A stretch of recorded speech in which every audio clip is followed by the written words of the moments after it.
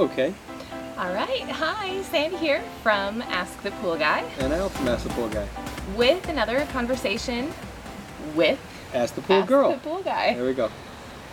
So I wanted to start off by mentioning that we had launched a while back, and I think we probably even talked about it on the podcast, that we were going to start a pool industry mastermind group on Facebook. I have to say that I am loving the interaction, and it's doing what I guess I had hoped it would, and I'm sure it'll grow into more. For now, we're connecting with people around the country. We've got people asking questions when they have something and they're looking for resources, ideas, advice, that kind of thing. And we are also getting to know some of the trends, like what type of equipment do people like, what don't they like, and it's just kind of a really cool, collaborative place, and everybody is pretty positive and helpful and upbeat. Well, I think we set that tone also, though. If there's negativity, we're not going to allow it. Number one. But when we first started that, came up with the idea, and we started it, I really wondered if we could find enough cool people for it to make sense, because there's so many people in the industry that kind of don't seem to care about the industry, and we don't want them around it, that they're just poaching to try to get business out of. Really wanted it to be interactive with the people that really care.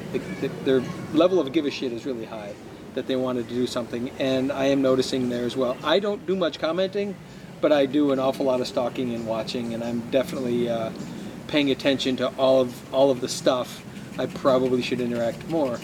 But one of the things that just happened the other day, and you and I talked about this, was you had asked the question about what type of equipment would people recommend. And there's certain companies that their salespeople, their reps, are a little more progressive.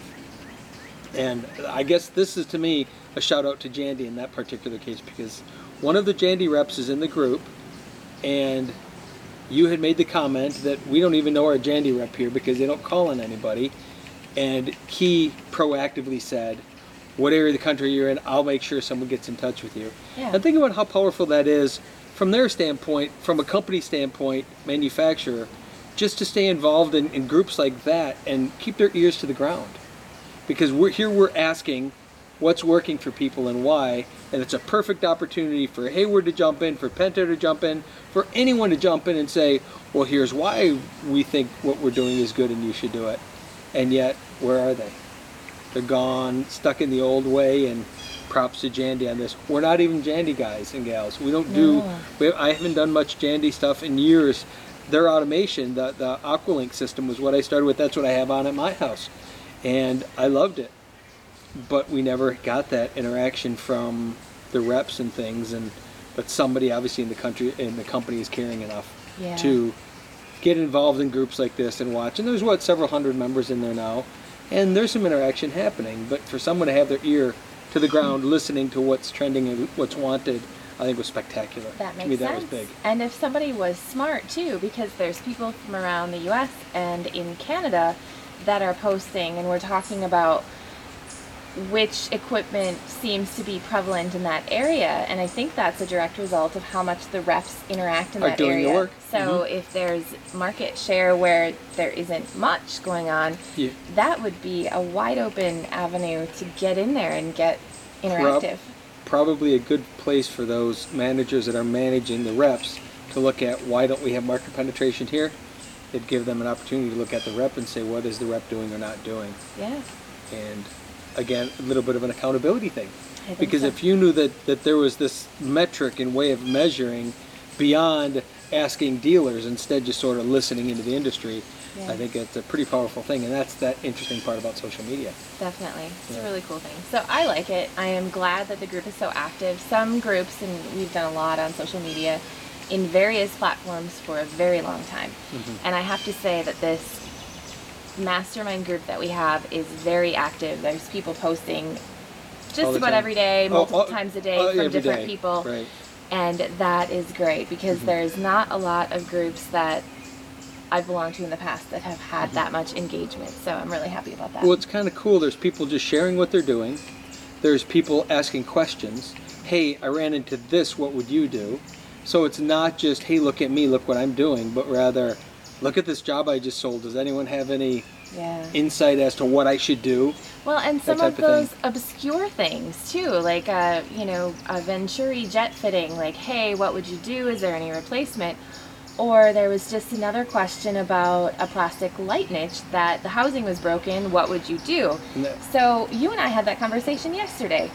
Where else in the past would you have been able to get this information? And you were sharing what you used to do. The only thing that I could do, I know when I ran into situations and I needed to figure stuff out, the only thing I could do was literally wait for the show season, go to the show, take the classes of the people that I thought could answer my questions for me, hang around, wait around till after the class, and go, hey, would you mind if I ask you a question? I did that countless numbers of times because there wasn't the resource. There wasn't that ability to just go, hey, I have a question about, and one of my particulars was, I had a project where we were doing sort of a behind the spa, this like sheer descent thing, and I needed to know how much water I needed to push in this to get a nice clear sheet. And I went right to the guy, and the guy goes, well, you need, 10 gallons per foot if it's this material, 8 gallons per foot if it's this, 15 gallons if it's this per foot, and then you calculate it out, you figure out what you need. And at that point, there wasn't just some resource out there. There wasn't a way of asking a question out loud. That was pre-website. That was pre, well, I mean, not completely pre-website, but pre-depth of content on the internet. Maybe, we would have had a website then, others would have had a website, but there wasn't that interaction, there wasn't that how can I get to an authority and ask this question without paying a consulting fee and blah, blah, blah, blah, blah, which at that time I couldn't have and wouldn't have, I didn't think I could afford to do that. Yeah. But this is a way to just ask those questions out there and someone's going to have good input. Yeah. We also did our last Facebook Live, speaking of reaching people around the country, when we were in Portland. We went out to Eugene and we were able to visit with David Owens of Owens Pools and go see one of his in person, which was great. So we did a little Facebook Live there. And that whole relationship came about because of Facebook as well. We were using Facebook, kind of posting what we're up to, and then along comes this guy who starts commenting on our stuff. And quite frankly, I didn't know how to take it at first. Like, we didn't really know him, and it was interesting. We liked that there were comments coming, but I didn't always know how to approach it. And then we got to meet him in person in Las Vegas at the industry show, and that was fabulous. He's, meeting him in person definitely solidified like the face to who's doing these commenting and things.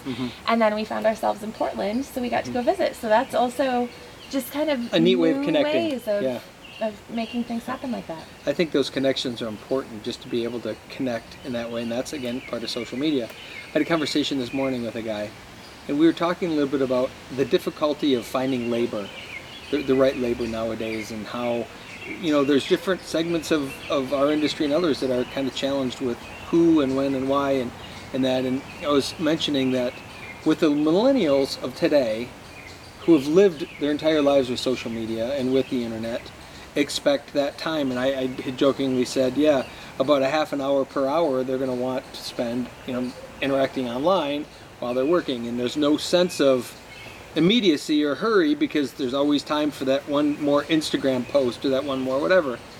And he was going, yeah, something. He was kind of going on and on, a little bit old school about it. And I said, we've done very well in the world of social media, so I completely understand its importance. And now with this new generation, we just have to understand that is a part of, and our industry needs to understand, that's a part of the industry moving forward, is the millennial belief system that they deserve that time to check that post, or get one more post, or do something. And, I found myself getting anxious at times watching on the job. Come on, we're in a hurry, we gotta go. Oh, wait, and there's one more thing of what they're doing or whatever. And I was explaining to him that I've just had to grow accustomed to it, and there's nothing wrong with it, because it's just not what I would have done. But we use social media and everything we do anyway, but I wouldn't use it in that way that a millennial uses it. But we're still productive, we still get work done, and allowing them that little bit of space makes it so easy for them to want to work for us. Well, the other thing it does too is when they have their phones so readily available, I ask everybody on the team to take pictures so we get those action shots of this step and that step. And we could chase them around with a camera, which we have done and we still do. But some of that, just every day being able to glimpse a little bit of what they're doing is really good stuff. And it is really good when you pay attention to the heartbeat of that. It's when you big picture and look over it and go, wow, there's wasted time here, there's wasted time. There really isn't. They become more productive in doing what they're doing when you give them that 5 minutes to reconnect, to do whatever else it is they're going to do. Yeah. And I do know that that's a point of frustration with a lot of people in the industry, in all industries, is how do you deal with that? Yeah. And I think you deal with it by allowing it to happen. One of the other things technology-based that I've noticed, especially this season, because our head service guy, Mark, is so interested, I guess, in working on heaters, is there are so many obscure heater parts for old model heaters that he's able to go to, diagnose, and fix, that I find myself online every day. And it's usually hard for me to find the part if I go directly to the supplier's website, because searching that is so not as easy. So I go to Google, I punch in what I know about it. Usually I find a website that has the diagram of the parts, and then I can look who can get it to me quickest and what are the price points. And I'll usually pay a little bit extra for speed if I know when it will arrive. So we are buying so many random, weird parts that I don't even have an idea how you guys would have done it back in the day. It was tough. I mean, Probably literally, weeks and weeks. literally, we had catalogs of those breakdown of parts of heaters and pumps and all the manufacturers. They still have them. We don't keep them around the office very often, but we would have those old manuscripts. So if it was a heater that was out of date, you kept the book, because that way you could go back and find a part and track a part. How did you get the parts, and how long did it take? You have to call the supplier, give them the part number, see if they could find it, or fax them the drawing, point to the part. Remember all of that? Yeah, it wasn't faxing. quick. Yeah. It wasn't quick. What would happen is people would have to wait. And the bottom line is, we live in more of an instant world now than we did then, where people go, I want it fixed today or tomorrow or the next day. Amazon has allowed everyone to think in 2-day increments, because boom, you have it in 2 days, you can fix it. So people think that way about their heaters, pumps, filters, whatever. In the past, if there was a part and someone didn't want to replace the whole thing, they had to wait. If you had a pump and it had a weird capacitor on it, but they weren't going to spend the money to replace the whole pump, they waited for a week or two until that part came in and you could get out and fix it. And they just had to deal with adding liquid chlorine, stirring up the pool, and whatever. Today's world, and we're talking just 20 or 30 years ago versus today, no one would even imagine, what, you mean I have to go out and add chlorine every day and mix the pool, swim around in the pool to mix it by hand because my pump's not working? It just doesn't exist. But that's part of that mentality of the Amazon age, which is beneficial. You talk about all the little parts that you buy anywhere online, but look at how much pool stuff we buy on Amazon when it comes down to it. Yeah. Get it quicker than a supplier can get it, especially the obscure stuff. Usually cheaper than we can get it from a wholesaler in a lot of cases. Unfortunately. Or fortunately, I guess. Depends on how you look at it. Yeah. And, but that's a whole nother discussion right there. We have the expertise, though, to know what we're looking for. I think we have the advantage, and why we can use the system and use Amazon as a fulfillment is because we understand what we're looking for. I think it would be really difficult for a homeowner to use it in the same way. Yeah. Realizing they can probably get some stuff cheaper, but they really have to know what it is and know specifically and know the details, and so they're less likely to. Speaking of Amazon, that is something that I know has been kind of in the news in the pool industry, because when Amazon got more popular, or when any online store becomes popular, there's always kind of a contingent of brick and mortar or of maybe less progressive thinkers who don't really understand or don't like something. And I will tell you, just as a personal shopper, if I can avoid walking into a store, I do.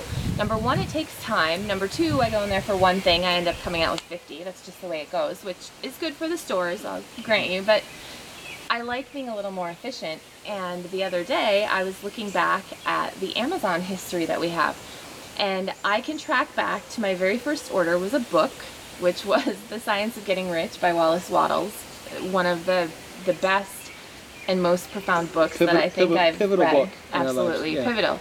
And philosophies in there that we still live by today. So I was able to look at my shopping history from that very first book. In the first couple of years, it was mostly books here and there. And then I remember the year that I figured out I could do Christmas shopping on Amazon. And it was delivered directly to me. I could think of exactly what I wanted. They shipped it. So that was really what got me interested in shopping on Amazon. And since there, I will tell you the account, I've been a Prime member, I think, since just about the beginning. Our shopping on Amazon exploded in terms of number of items and volume, but also more importantly, specialty things. I remember when we were doing the landscape lighting around pools, and we had a really hard time finding the light bulbs and the connectors and the different things to put the lights together. We had to drive 2.5 hours away to go to a specialty light shop. And then we discovered we can get that on Amazon, which That changed everything. Changed a lot. Everything. Think about that. I remember those first early low voltage lighting systems I did. I would go, and if I had to, I tried to get them whenever they were in closeout, but I would buy the light fixtures at Home Depot or Lowe's and literally take them apart and throw all the parts away just to get that little socket and the bulb. And instead of it being a 50-cent piece, it was a $18 piece because I threw all the rest of the stuff away. It wasn't functional. I wanted that little thing. And then we found the specialty shop, which now we were paying $4 or $5 a piece for that little piece of ceramic, which was still way better, but again, 2.5 hours later to get it, to Amazon being able to buy a bulk quantity of 25 of them for, $20. And that changed everything because it allowed me to to play with the fixtures now. The money could be in the fixture. It used to be a good portion of the dollar spent on creating the whole thing was a little ceramic piece because I had to scrap what it came from. Yeah. Now it's just a little incremental part, and that extra $18 can be toward a more expensive ship cooler. Lantern or Right. When trying to figure out a budget to make sure there's enough money to do it all, I would have to find the cheapest because I had so much into the fixtures or the little pieces, and now those are nothing. And the bulbs are nothing. You can buy a quantity of a whole bunch of whatever for pretty cheap. Yeah. And now LED makes it even better. But here's the other interesting thing for me, my journey with Amazon. And my ordering has become very prolific on that as well. Yeah. Because suppliers online supplying to Amazon, the third-party people, are always putting new product on there. There's nowhere in the world that I could go and learn about LED lighting or about bulbs or about what's available or about the wattages. Nowhere in the world. I've searched everywhere that I could possibly find to get an instructional, here's what to look for, here's what's available, here's where you can buy it. Doesn't exist. Go to Amazon, start searching some keywords, and lo and behold, it starts suggesting these bulbs you'd never heard of, or these colored things, or these cool light versus warm light, and the LEDs, and the the wattages, and all of a sudden, the access to all of it was there, and reasonably priced. And I would never bought any of those. I would still be back doing exactly what we were doing. Without Amazon, there would not have been a solution. And so let's just go with the lighting and look at how much we've spent thousands and thousands and thousands of dollars just trying stuff. Kind of the R&D. You can't go to a local lighting store and have them go, here's 40 different types of bulbs and here's what they do. It doesn't exist. Unless you're on the inside and maybe if you have the wholesale catalog when the new rep comes around and shows you the lighting, but there's nowhere that a guy that's not in the lighting industry can get that information. But I found it on Amazon. And look at what's happened to our lighting. It's just changed dramatically. So if we look at that, especially if people are still not sure about it, although I think most people are catching up with it, when you can get those little pieces, it can enhance everything else you do. Mm-hmm. And if people have been relying on monetizing the little things or the commodity things, now there's the opportunity for you to get those and enhance your certain way in what you do or in the way that you deliver it or the way that you share information. So I think it's an opportunity to downplay the emphasis on kind of the parts, and instead of making it about the stuff, you make it about the experience or about the emotions, or there's just other ways. Here's a great just dollars example. As you're saying that, I was thinking about it. Remember I talked about the $18 fixture. and the bulb. So if that bulb wasn't what I needed, I paid $18 for the fixture. We paid another $5 or $7 for the little bulb that I needed for that, whatever the wattage was. So now we're at like 23, 24, 25 bucks. And then I had to buy a fixture. $30 thereabouts for what I was trying. So I'm $55 into this thing. Which, you know, in terms of markup, let's say everything else being equal, I'm $55 into each one of the fittings before I've modified them and just raw material. Now I can get that fitting for 50 cents and I can get that bulb for $1. I have $54 that could go into the fixture. So think about just the difference in terms of, if all things being equal, I could put a lot more money into the cool factor, the customization. Yeah, instead of trying to find the cheapest things so that I could wrap it all together and make money at it. And now, and that's just a small example. Scale that way up to something else. But right now, you know, a $30 fixture versus a $54 fixture, there's a big difference. Yeah. There really is. You can get a lot of cool stuff for 50 bucks that you can't get for 30 bucks. Yeah. And, you know, again, it depends on where you go and whatever, but just a good example of utilizing same thing, getting the same, you know, using the same amount of money, but giving that custom cool factor. You're putting it into the wow of it, not the function of it, but the wow of it. And that's kind of where the juicy, savory part of living is the fun, yummy stuff, not the. I mean, some people get excited about the how-to mechanicals of things, which is understandable, but the majority of people want the results of what those things do. That's what we're trying to create today. Absolutely. Amazon changed all of that for me. Yeah. Switching gears a little bit, also wanted to do a shout out to our construction team, especially on the heels of this last week, because we are building a gunite pool, a full gunite. Most of you know that we primarily build hybrids, which is the blend gunite and vinyl. We have a customer that really wanted gunite, and we're willing to do because we've got the eco-finish technology. Yeah, before that I wouldn't have even thought of a gunite pool if we didn't have that makes eco-finish. It awesome. Mm-hmm. So our crew, as many of you know, is primarily made of women on the construction side of things, and this week we asked them to do a ton. There was the gunite shoot where they had, you know, we had a shotcrete crew for part of the pool, but they weren't able to finish the entire pool with us. So it's our team of, you know, 20-something girls, 3 of them in about that age range. Karen, who's on our team, who's significantly older than that. Not afraid of how old she is. She moves better than some 20-year-olds we know. Mm-hmm. And they kicked butt this week in how hard they worked. And it's really interesting to see. We talk a lot about labor and getting people to work and motivating them.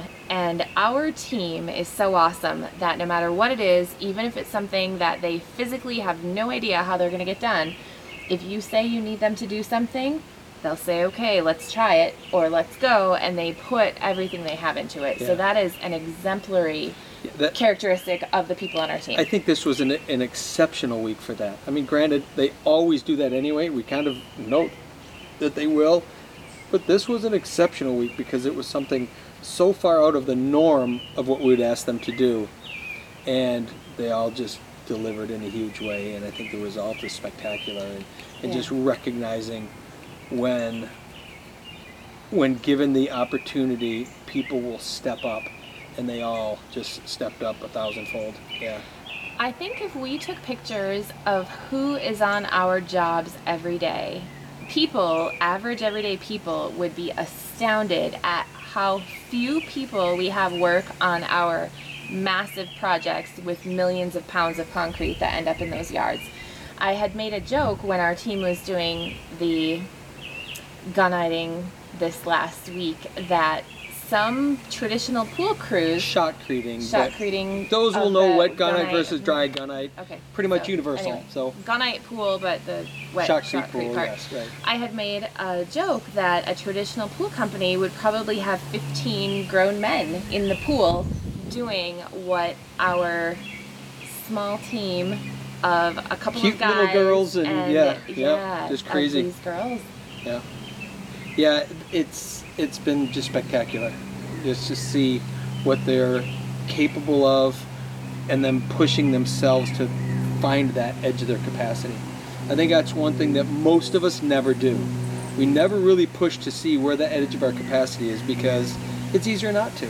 It's easier to be lazy. It's easier to just get a little bit sore and be done with it, instead of really pushing yourself to that edge and seeing what's possible.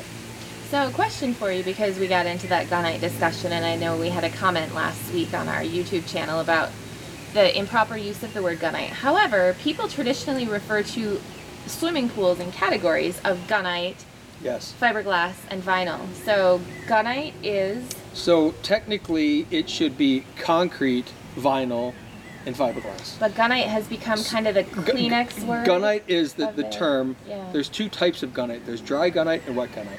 Okay, so a very traditional gunite pool would be a re-rod shell with dry gunite. And dry gunite is sanded cement, dry, mixed together, pumped through a hose, and as it comes out of the end of the nozzle, you add water. Wets it up, makes it sticky, and it flashes and sticks to the pool. You build up wall. That's dry gunite. Wet gunite is shotcrete, which it comes dispatched from a concrete plant, pre-mixed, wet, and it has stone in it. Dry gunite has sharp sand and cement. Wet gunite has stone, sand, and cement. And what happens is in shotcrete, it's pre-mixed, dumped into the pump, runs through the hoses wet, it's already mixed, and when it comes out of the nozzle, you add air. And the air is what gives it that pneumatically pumped, what gunite is pneumatically pumped cement. So it could be a dry formula, it could be a wet formula. And a lot of people get a little hung up on that. If you say cement versus concrete, yes, cement is the binder that is used inside of the structure of concrete.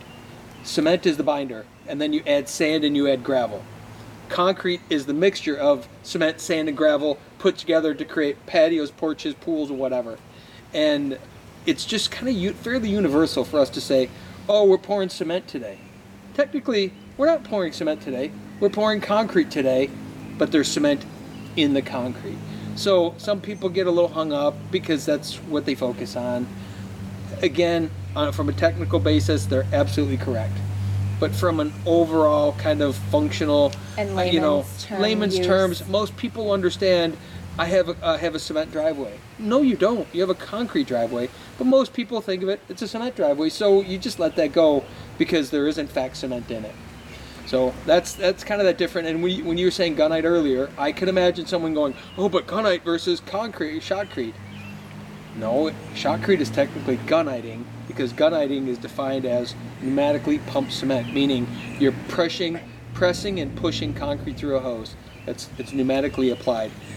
It's just that one's a wet gunniting process versus a dry gunniting process. So, and it's all the same. You'll hear most people won't go, oh, that's a shotcrete pool or that's a gunite pool. They'll just say that's a gunite pool. Can you, upon first glance looking at it, tell the difference? In raw form, yes. Completed, no. No. Okay. In raw form, you certainly can. And here's the difference between shotcrete and gunite when it comes to what you're going to see as a finish. Shotcrete has stone, aggregate, so it's larger. It has pea stone in it. So when you're finishing your final details, it's not going to be as clean because when you're cutting it, you're cutting stones and you're popping stones out, pulling, so it's not going to be quite as precise. Whereas dry gunite, when you cut it and trim it, you're just trimming away sand and cement, so you're going to get more precision angles and cuts and things. And there's an advantage to that in terms of the precision, but technically if you look at on a microscopic level, a shotcrete pool has a higher PSI to it. It's a stronger pool than a gunite pool. Now, for most situations, either one acts just fine. In some cases, if you have a really high pressure load on it, a shotcrete pool is going to perform better. But usually for most residential pools, one or the other is going to work just fine. And certain things will be spec'd out if there's, an enormous amount of pressure on the pool or the pool shell. You're going to want to do it in shotcrete if you possibly can. And the primary reason is number one, the PSI, but also when it's dispatched from a plant and mixed, you're going to have a lot more consistent mix throughout. Versus dry gunite, when you're mixing it on the job, you sometimes get streaks of sand or streaks of cement, so it's not structurally quite as strong. Is it enough to really sell on? I don't know. I know there's guys that do that. Well, but I don't do gunite, I do shotcrete, it's stronger. Technically it is. Is it enough of a stronger for a homeowner to really understand? Not unless they're a hardcore engineer who really needs to know the structure base, which that's kind of blown out of the water too, because all of the research is done in a controlled laboratory. If you get in the field conditions change everything. You can do one thing in a controlled environment and get a different PSI than using that exact same mix. When the moisture is different, when the temperature is different, when the whatever is different, because concrete is a living, breathing thing almost, that it's changing molecularly over time. It's curing over 20 years. So a controlled environment, it's easy to control everything. In a real work environment, you might have wind, you might have rain, you might have dry, you might have wet, you might have all those different conditions. The ground, a certain ground, sand is going to draw moisture quicker than clay, and so all those things go into play, and that's why I know I don't get hung up on the minutia details of this specific PSI versus this. We practice good placement techniques, and we know the product well enough, and I think that's really where people need to be, is instead of getting too lost in that, unless that's your selling distinction, which some people use it as that. To me, I wouldn't. Yeah. So, long answer for all of that, but that's this big quagmire of blah, blah, blah, blah, blah, but that people get really hung up on in the industry and out of the industry because they don't know. And I guess it's something that gives them meaning to talk about, I suppose.